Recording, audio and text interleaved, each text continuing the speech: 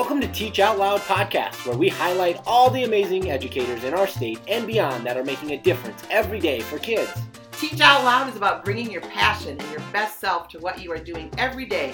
It's trying new things, sharing ideas, and being the best version of you. It's living life to the fullest, growing, and not being afraid to take those risks. Come on this journey with us and Teach Out Loud. I'm Travis Lape. And I'm Lisa Norris. And together we are on a journey to share and highlight amazing things happening in schools today. Welcome back to another episode of Teach Out Loud. We are so excited, Lisa, today. Oh my gosh, I am so excited about today. I have had so many of my previous students and their parents talk about Mr. Wells. And I'm like, who is Mr. Wells? And I need to go to his classroom. And so I am thrilled to be here today. So and now we're in his classroom. I know, right? And it's got me intrigued of what actually goes on in this room. I know, right? More like a lair. Right? I like that. Well, let me do some information about Mr. Wells here first. So he got his degree from the University of South Dakota in communication studies with an emphasis on writing and directing and production, which I love. And then he got an English education degree from MSUM. He taught in Aldine ISD, Houston, Texas for 7 years, where he was part of the development presenter, where he presented things on project-based learning and classroom management strategies. He's also been a presenter to numerous places. His biggest thing was he's the designer of Building Heroes, a system of rethinking the way that we teach. And he is currently, lucky us, teaching at Harrisburg North Middle School in the Advanced ELA program. Welcome, Kate. Thanks very much for having me here. Well, I mean, I'm here, but thanks for coming here to see me. No, we're with you. Yeah, this is gonna be exciting to learn a little more about your passion and what you've brought to Harrisburg, as well as maybe even some background. So, for our listeners, would you just share your why did you get into education and what path did you take? I was working in production, and as anybody who's ever worked in production knows that the jobs are inconsistent. You work for 3 months, then the jobs fall, and you always have to fill something in. So I always had 3 jobs. My friends and I were helping to rebuild community theaters that had sort of fallen away in smaller towns and things. So we were really busy, but really, really poor. And they're right. There's not a lot of money at the Yep, I gotcha. Being an artist is well and fine, but I felt like even though productions were great, we were really good at it. People always enjoyed it. There was some money there. It wasn't really the big issue, but I decided at a point that I didn't want to have 3 jobs anymore, and I could do more for the world with what I had been through and what I knew. Absolutely. And my mom was a teacher, and in my high school graduation book and my yearbook, I mentioned, I guess, and I don't even remember this, I mentioned that I would consider being a teacher. Oh, wow. And I have all kinds of good reasons for that. But eventually I just decided that my artistic life would be better served if I took my talents elsewhere in order to help. Instead of just it being about me, my artistic life then extended to every student. Oh, yeah, sharing that passion, igniting it in the students, for sure. Art doesn't just have to go onto a canvas. Art doesn't have to just go into an instrument. My art literally goes into every one of these kids every single day that I'm here. Oh, I love that. That's so cool. It's incredible. And it's fun to hear stories like that of you're taking a true passion and bringing it into education. Yeah, and when I was a student at school, I realized I was an a child with no advanced program. Okay. So I would do my book work in 10 minutes. Yeah. I was the kid that would rearrange a worksheet's. I would rearrange a worksheet's questions in order to make a poem out of it when we're no way. So I was always looking for a way to make my own instruction more engaging, knowing that my teachers probably weren't going to. It's a very small town in South Dakota.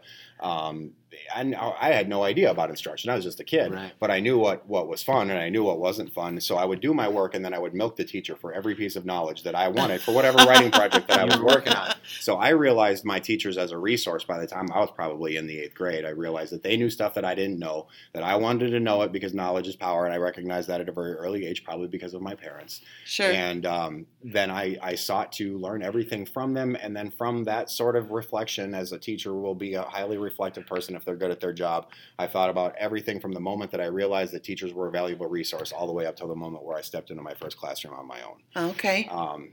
And there's lots to that. Like you walked in the room, you wanted to turn on the lights. They said, no. Right. I'm like, why is it dark in here? No, It's like, this no. is what. So for your audience to know, there's 4 lamps in the room in each corner. There's rope lights along the boards. There's Star Wars posters all over the place. Yoda. Video game posters, a stormtrooper helmet, a whole bookshelf full of players' handbooks. So it looks more like a gaming shop than it does a classroom, other than there are desks and chairs. Absolutely. Even the way that the desks are set up in here is much more like what you would see in a gaming lounge, where kids get to be collaborative as a group, and that's all part of the gaming strategy. I say, and Kate, why did you said that you did that for a specific reason, so the kids wouldn't feel. Oh, yes. So I used to get horrible headaches as a child from the fluorescent lights looking off of the white paper. Right. And I swore at that moment, I was probably 6th grade, when I said, if I am ever a teacher, I will never, ever, ever use the fluorescent lights. There's got to be a better way. So then we're talking about environment. So you don't want your kids to come into an environment that is bastille and institutional.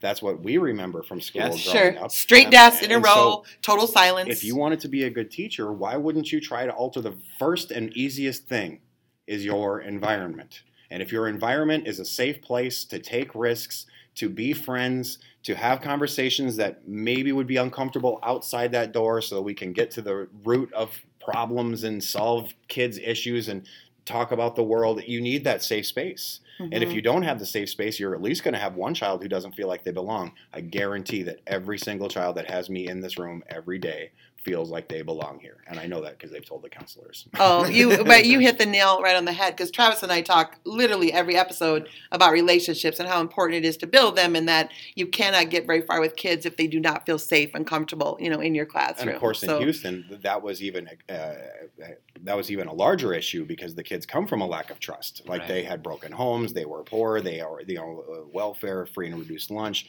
And so if you wanted them to learn anything from you had better show them respect first. And so I learned this respect foot forward for children. And when you need to show them, when you need to discipline them, to do so without disrespect is very, very important. And I've seen teachers do this. It's very bastille, and you're rigid, and you're like, Billy, you shouldn't have done X, Y, and Z. Whereas I'll go out and say, little brother, what's going on today? Right. Like, what's the matter, dude? Right. Like, tell me about it so we can get to the end of it. And then the kid will tell you. How about that? And they'll truly feel remiss for whatever they might have done to cause that instigation. It's all about changing our language. It is. We have to approach behavior or any sort of environment with a change in our language. It's not the authoritative piece anymore. Like you talked earlier, Kate, about knowledge is power. Well, they have the power right now because of the technology and the internet. They can get the knowledge. Yep. So what can we do to infiltrate that to make sure that they understand where that knowledge comes from and what is true and what is fake, and that people care? It's our language. I say that word right there is genuine. They need to know that you genuinely care about them. A metaphor that I've used during training several times is when you go out to eat and you sit down at your table, the second you have a bad server. The very first second that you have a bad server, and the children know when they have a bad teacher. And if you are a server as a teacher, then your big tip is low behavior and high scores. And that's me. So I know that, I've got 31 tops in here, but I collected them into 5 tops instead, because it's more manageable. And then you can put them in charge. And then to go along with the extended metaphor, because this really does work, if your behavior child runs out of Diet Coke, you're done. It's over. You're in trouble. However, if I can make sure that child's Diet Coke does not go down to the bottom of the glass, they are going to be sated for the rest of the class period and keep sipping on it, and I will never be bothered, because they got what they needed while they needed it, before they needed it. I say being proactive is the kicker. Right. And so when my kids are working on the I do, we do, you do lesson cycle, which I firmly believe in every single lesson, when they're on the we do, like a server, I will walk around and say, any questions about questions? Anything unclear? Anything I can help with? And sure enough, Mr. Wells, I'm a little unclear about this. And then I get a chance to actually do what I feel our job is supposed to be, which is directly supporting the children. Wait a second. So during that cycle, because it's a cycle that we've heard, but I think we all know that sometimes maybe that cycle goes out the window. No, Travis. Too often. But you just told us that a kid said, I'm unclear about this, which shows me them advocating for their learning. Correct. And understanding what they know and what they don't know. Metacognition. And we're not doing the thinking for them. They are. Right. The teachers that haven't utilized I do, we do, you do yet probably don't realize how much easier it's going to make their life. Oh, yeah. The stand and talk, the average attention span of a teenager or a preteen anymore is less than 5 minutes. Right. Which means if you talk to them for 7 minutes, you stretch past their attention span by about 3 minutes. Right. So, and that's all well and fine. And my kids will still attempt to talk over me in the 5 minutes that I'm presenting, and all I do is stop and I say, "Hey guys, how long am I going to talk to you?" About 5 minutes. All right. So, okay. Give me that 5 minutes, I mean, right? it's too easy. Right? But part of the I do, we do, you do cycle is the I do. The I do does not mean I stand there and talk for 30 minutes. It just doesn't. It's just not an effective strategy. If you wanted to do that lecture model, talk for 10 minutes, give them an activity that goes along with it, come back to it again in 15 minutes, talk for another 10 minutes, find misunderstandings. Right. You got to break up the lesson cycle so that it's not a teacher standing there for 30 minutes and then the kids get 10 minutes to do whatever task and take it home and do it as homework. And then you won't even know that they're doing it wrong until after they come back, and so you have no opportunity to help the growth of the child during the actual process of the learning. So the I do, the biggest deal about the I do is you have to have a model. You need to, we're doing 2 research projects right now for my 2 different classes of advanced English, one 6th grade, one 7th grade. And if you have not done the work that you are asking them to do, can you really ask them to do that in a clear conscience? Yes. So, I know that this doesn't seem like it has anything. I knew you were going to like this guy, Travis. I knew it. I know that this doesn't seem like it has anything to do with gaming, but I promise that it does. It has everything to do with gaming. Because the same philosophies that make a good lesson sequence make a good gaming session. And I've been playing Dungeons and Dragons since I was 10. Right. So I know how, and theater and film, and I worked in the news. And so the story doesn't change just because you go from one institution to another. Sure. The act of teaching, and so you wanted me to tell the folks what they can do in order to do that. This is one of those things. Everybody can do I do, you do, we do. And as soon as they figure out how it works, they're going to really enjoy their life a lot more because they're not going to feel like they are the ones that have to profess all the information. Right. You do a model one time. For the first time you do the lesson, and then it's there for you for every year after that you ever need it. And you'll advance it, and you'll tweak it, and you'll make it better. And each time children come, then you can say, here is your instructions. Here is my model. Go. Right. Or you maybe read your model to pull out parts. You do it takes me 5 minutes. And then when the kids have questions, did you look at the model? Oh, yep, I'll pop that up. Yep, and there it is. It's too easy. Right. And, Whoop, there it is. And I don't know. I think it was probably the district that I was working in where this sort of strategy really resonated with me, where the kids, they wouldn't listen to you. You needed a way to get in. Mm-hmm. So the idea of, here, we're going to do this cool project, and if I didn't have any models, the dissonance is there. Right. Why am I doing this? Right. You didn't do it. Right. So I always do everything that I'm asking my kids to do, short of if I give them a worksheet for a skill, some small skill. Mm-hmm. I'm not going to do that, but I'm not going to sit here. No. Right. I'm going to make sure that they're good. Right. Because I love them. So I have a question. We're going to back up just a little bit. So, like I said earlier, I literally have had so many of my students come back to me and say, Mrs. Norris, you would love Mr. Wells. He's awesome. I love his class. I'm excited about ELA, which I'm like, dude, that's great. Parents have told me because your scores have gone up. I mean, what you're doing in here, everybody's on fire, which is awesome. So they told me about, Mason said something about Dungeons and Dragons. Okay? So can you explain just a little bit what you're doing with Dungeons and Dragons, what you're doing in the classroom, and how... I mean, my daughter told me, God bless her, she's like, Mom, you're old school. You need to be doing cool things. Like Dungeons and Dragons is a cool thing. And being on, what's the new thing? What's happening now is what needs to happen. The funny thing is there's nothing new about Dungeons and Dragons. It's been it's been around. My husband's 50 and he used to do it all the time when he was, So when I was in college, the way this came about is I was in my final stages of getting my teacher's certificate from MSUM. And we were in some class, and I don't know if it was instructional strategies or whatever it was.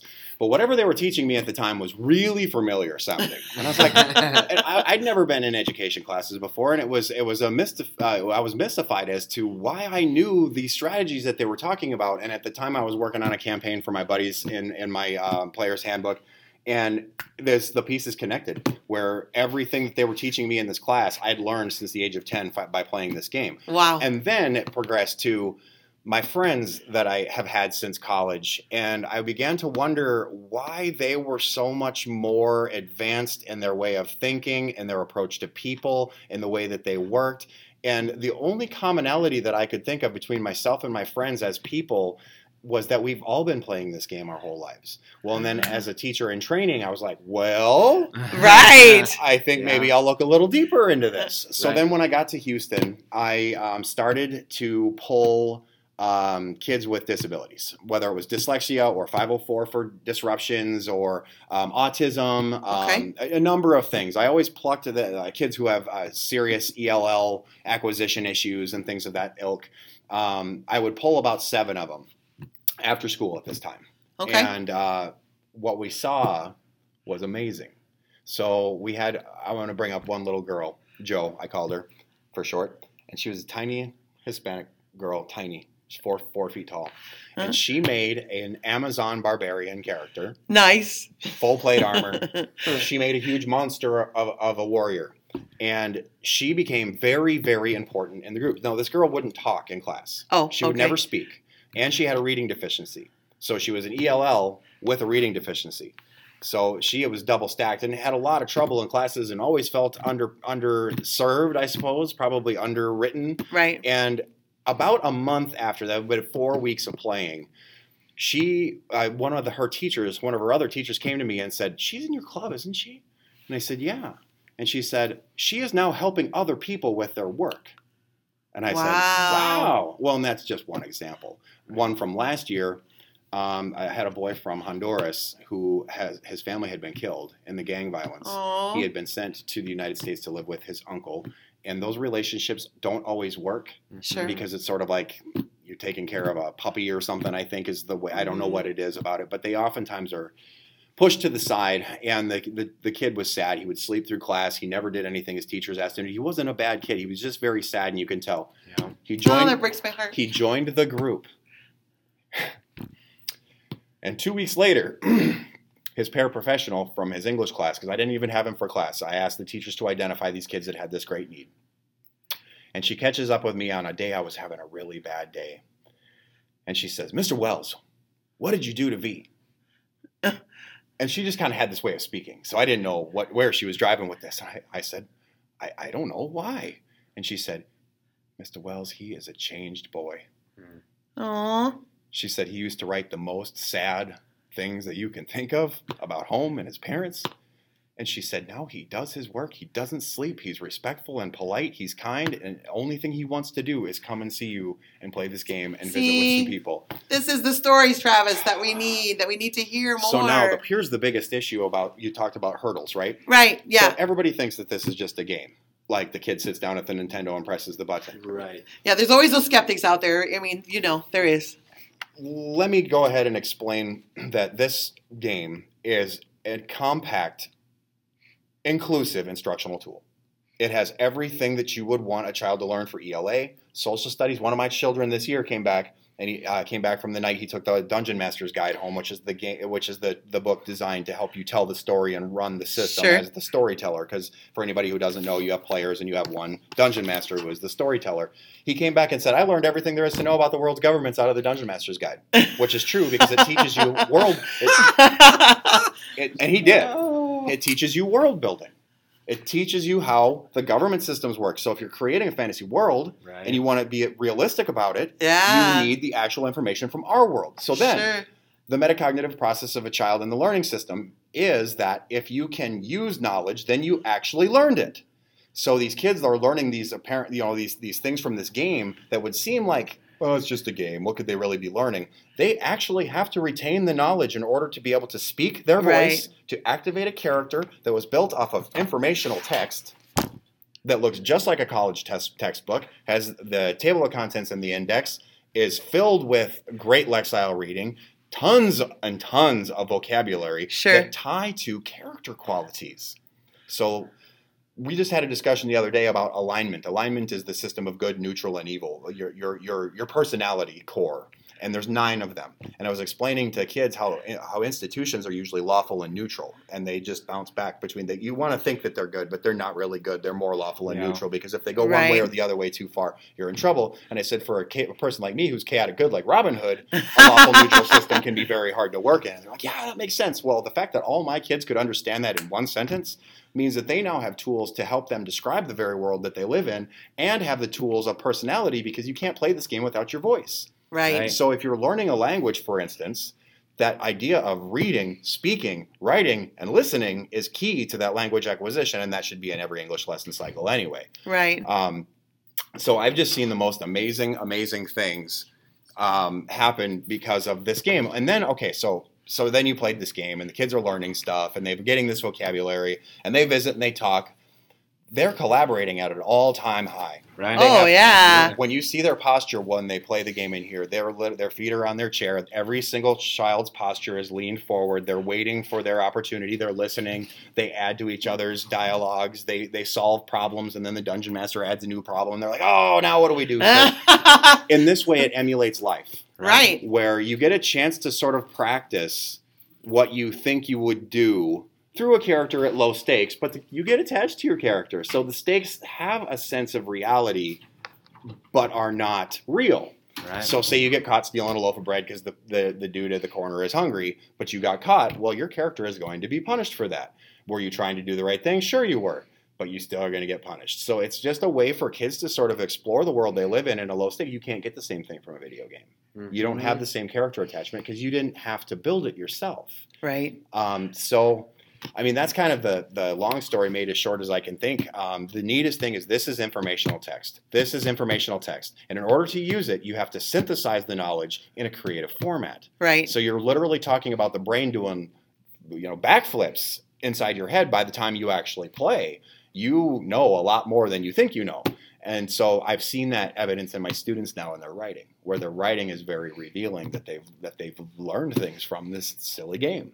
Oh my goodness, Travis, I'm thinking that we may have to have a day that you and I sneak in and become a student for a day. And I'd be happy to have you in. Check it out. That would be fun. Anytime we play. Now, of course, we balance this with regular instruction, and this ends up being the incentive. So I haven't had a child on ICU this year. I have behavior children in my room, even though it's advanced. Sure. Using games like this as an incentive can be a really great tool to keep kids. So if you're not done with all your work, you're not playing D&D today. Right. You're going to go out in the hall and you're going to finish your work, and everybody else is going to play. You bet that work gets done. I mean, for sure. And equality, because they can't just turn in garbage and I'm going to let them play. They have to do it with efficacy. So if they know that we're going to play like next week on Friday, usually you try to do it on a Friday when it kind of dead. You can't get a lot out of them anyway. They will do this with great intrinsic, progress. They will do it because they want to, and they're still learning, which is the coolest thing. I mean, you can watch them and they learn. I mean, for sure. A person with an untrained eye would probably see it as frivolous silliness. But a trained teacher watching that happen will see literally every part of the learning process, especially if you know how it all started with the text. Right. Right. And you can't play it without text. Right. Wow. Ask me a question. I know. I'm just like, I'm so blown away right now. My whole brain is like going, like doing black flicks, like you said. Yeah. It's doing black flicks. It's incredible to know just the process. I mean, it starts as simple as creating structures. Well, first, let's just back all the way up to the start of the show where we talked about changing the environment. Yep. You've changed the environment, you've changed the language. Mm-hmm. Then you've attacked what is the industrial structure of a classroom with the design of really putting some structures in place to have kids understand content, advocate for their learning, apply their learning to now engage them with a actual real life scenario system that they have now latched onto. It gets neater too, because at first I generated the quest. It was with the Hobbit, and they were following. Oh, God, love the Hobbit. They were following Bilbo's trail, sure, as an Appalachian trail, and the book was left to them as a guide to get to the Lonely Mountain.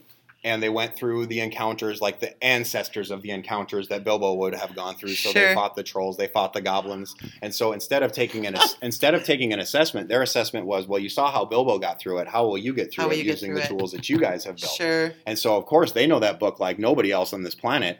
And then it came time, the campaign was over, the book was finished, we had played through it, and it didn't take as much time as you would think. Then I said, with a conversation with the boss, Mr. Fez, who's an amazing man, by the way. He is. He said, okay, now is the time to release it to them. and let them build. And I was like, ooh, I was scared all of a sudden, and now I know how district coordinators feel. So welcome to my world. Right? Well, trust is a big thing, and I think once people earn it, you let them have it. So the kids started building their own campaigns. It gets cooler. So I showed them how to put a map in Google Slides and how they could all make points linking to other Google Slides. So all the Dungeon Masters, which I have 5 of in each class, were using the same collaborative map, building adventures that they could all use by putting encounters all over this digital map. So if a character group decided we're going to go north and east, all the Dungeon Master had to do was look at this interactive map and say, oh, what's that encounter? Yeah, okay, goblins. It's just a neat. So you have this collaborative process that's going beyond just the group. Now it's being shared from one team and even one class to another, because I have 2 classes that do this. And doesn't it just amaze you how, like, I always would do activities and I would have these expectations, and kids always far exceed them. Like, it blows my brain away how much more they can do that I had no idea they were capable of. But you have to have the engaging activity that allows them to do that. Otherwise, you got nothing. Yep. The last part of the sequence of the game in my classroom is they have to write it all down. Okay. So they play their game. So that's the writing piece then. And then they write it the next day. And they usually set up their little iPads and they'll record their session, so that when they're writing together, and they each have to write their own document, but it's kind of neat because everybody remembers stuff a little different. Sure. Even in life, your memory is different than your memory or your memory. And so when they're writing their stories, you get this sort of really unique character perspective from the same storyline that happened at their group. And so they'll film it, and then what I do with their vocab list is I have it in the Google Drive folder, and they have to highlight the words off when they use them and put them in their stories, and highlight the words when they use them in their stories. Nice. Every time they use the word, to highlight it and do a different color to show that it's been used multiple times. By the time they get to red, that means they've used it 5 times. The chances are good that child's using that word in their vocabulary at that point. I've mentioned to them that it's very important that you always go. The last step in any of our writing is always go to that list and see if they can replace any benign words with their academic vocabulary from that grade level. I've told them, you're going to have a test on this. It's going to be a matching test. It's going to be the entirety of this big, long sheet. It's like 90 words. So be prepared. It's like 90 words. Well, all I have to do is tell them that. And they'll continue to practice. And if they're real diligent and they mean it and it matters to them, they'll continue to learn those words organically in context by using them in sentences that matter to them from the game they played and the story they want to write. Right. I have kids who have 70 pages of story Wow. from playing this game. In 7th grade, 70 pages, brilliant work. Not like, oh, I just do it. No, like amazing stories. So we're gonna print them all out, put them in a big book, keep them here in the library, so that each year's kids can see them. That's a great idea. Even if I just put it on that shelf, that way I can show them, hey guys, you're the next piece of this legacy. Wow, we are loving what you're doing, and we hope you continue. Your fire is igniting, and you are igniting all these other fires. This is what Teach Out Loud is about. Yeah, Teach Out Loud! That passion is definitely there, and I am so, like, for my kids that are used to be in Team Norris, it just makes my heart happy that they're still, they're getting all this passion, and they're getting these opportunities. And so thank you for what you're doing, and thank you for advocating for kids. Am I good? You are so good. But before we go, you have to tell us what it would be, if you had a shout out, like your one thing you'd want to leave our listeners with, what would that be?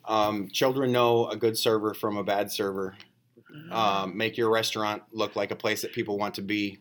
Yes. Design your learning spaces in a way that makes you want to learn. Think of yourself in their shoes and remember what it was like to be them. And don't ever let your adult nature so delude you that you forget what it was like to be a child once. And try to get some of them in you as much as you get into them. And if you can balance that, you'll be an amazing teacher. Your children will do anything for you. Right. And then you can teach them the hardest thing that you can think of, because they love you. They know that you love them. The respect and care is the most important thing. Now, we say this all the time in this profession, but do you really mean it? Are you walking the walk? We're in a strange time where horrible things happen at schools. Do your children know that you're the first one to fall for them, if that should be the case? No, I don't expect everybody to throw themselves on the bomb, if something horrible were to happen, but the philosophy is sound. Am I willing to go to the lengths that maybe nobody else will to show you that you are a very important person? And that's a shared relationship. It's a two-way street. Therefore, when Timmy goes out of line, you can simply say to Timmy, little brother, I'm here for you every single day. I will listen to you. I care about you. I go out of my way for you. I check on you. You have been in the green this entire year. What's happening today? And if you have built that relationship and truly actually built it, and I don't mean faking it because you can tell a fake server. Oh, yeah, for Absolutely. sure. Thanks. Well, I'm just telling you. Anyway, that relationship building, I know that there's so much talk about it, so it's unfortunate that that's my takeaway from it, but you can't do anything else without it. You Right. cannot. Right. The worst case is you have a child who won't come to the fold and everybody else is in the fold, and eventually they want to know, hey, what is it that you don't like about such teacher? And then from your relationship building with other students, you can still therefore manage to get into the hardest students, but it starts with, it's not that hard to be a cool teacher. No. It just isn't. Don't So- let everything bother you. So many people have said, and I truly believe this too, would you want to go to your class? Like if your kids didn't have to be, would they want to come to be in your class? And would you want to be sitting in your class? That's the question you should be asking yourself every day is, would your kids want to come even if they didn't have to? And I think that's kind of where we're at. But I know, Travis, that you were going to have many more conversations with Mr. Wells because you guys are kind of on the same wavelength, which I love. And I love this man because he's all about Lord of the Rings and the Hobbit and all these other cool things. So we didn't even get into we didn't even get into that. We didn't get into product-based learning either. That's the other modality that I'm a huge advocate of. And right now my kids are doing a World War II multi-genre project where they research a character at length. So it's kind of the synthesis of role-playing, only we're skipping the dice. They're taking the historical figure from whatever part of the war they want, everything from the famous to the benign, and they write 2 poems, 2 letters, and 2 short stories, and a short play revolving around that one character's research, using the inference to create the historical fiction. So they start with fact, and then they synthesize it into fiction. Right. And you have different skill sets designed for each of the writing pieces, but then you have this amazing presentation to put forth at the end where you can be really proud of what you learned. And then when you do the jigsaw, and you imagine that every single child in this room has a different character from this time period, the knowledge that all the children will attain at the end is so wonderful. Vast. And their little eyes, of course, are just maybe some of them. Well, thank you so much. And until next time. Follow us on Twitter and Facebook. Be part of the community, be part of the solution. And until then, teach out loud.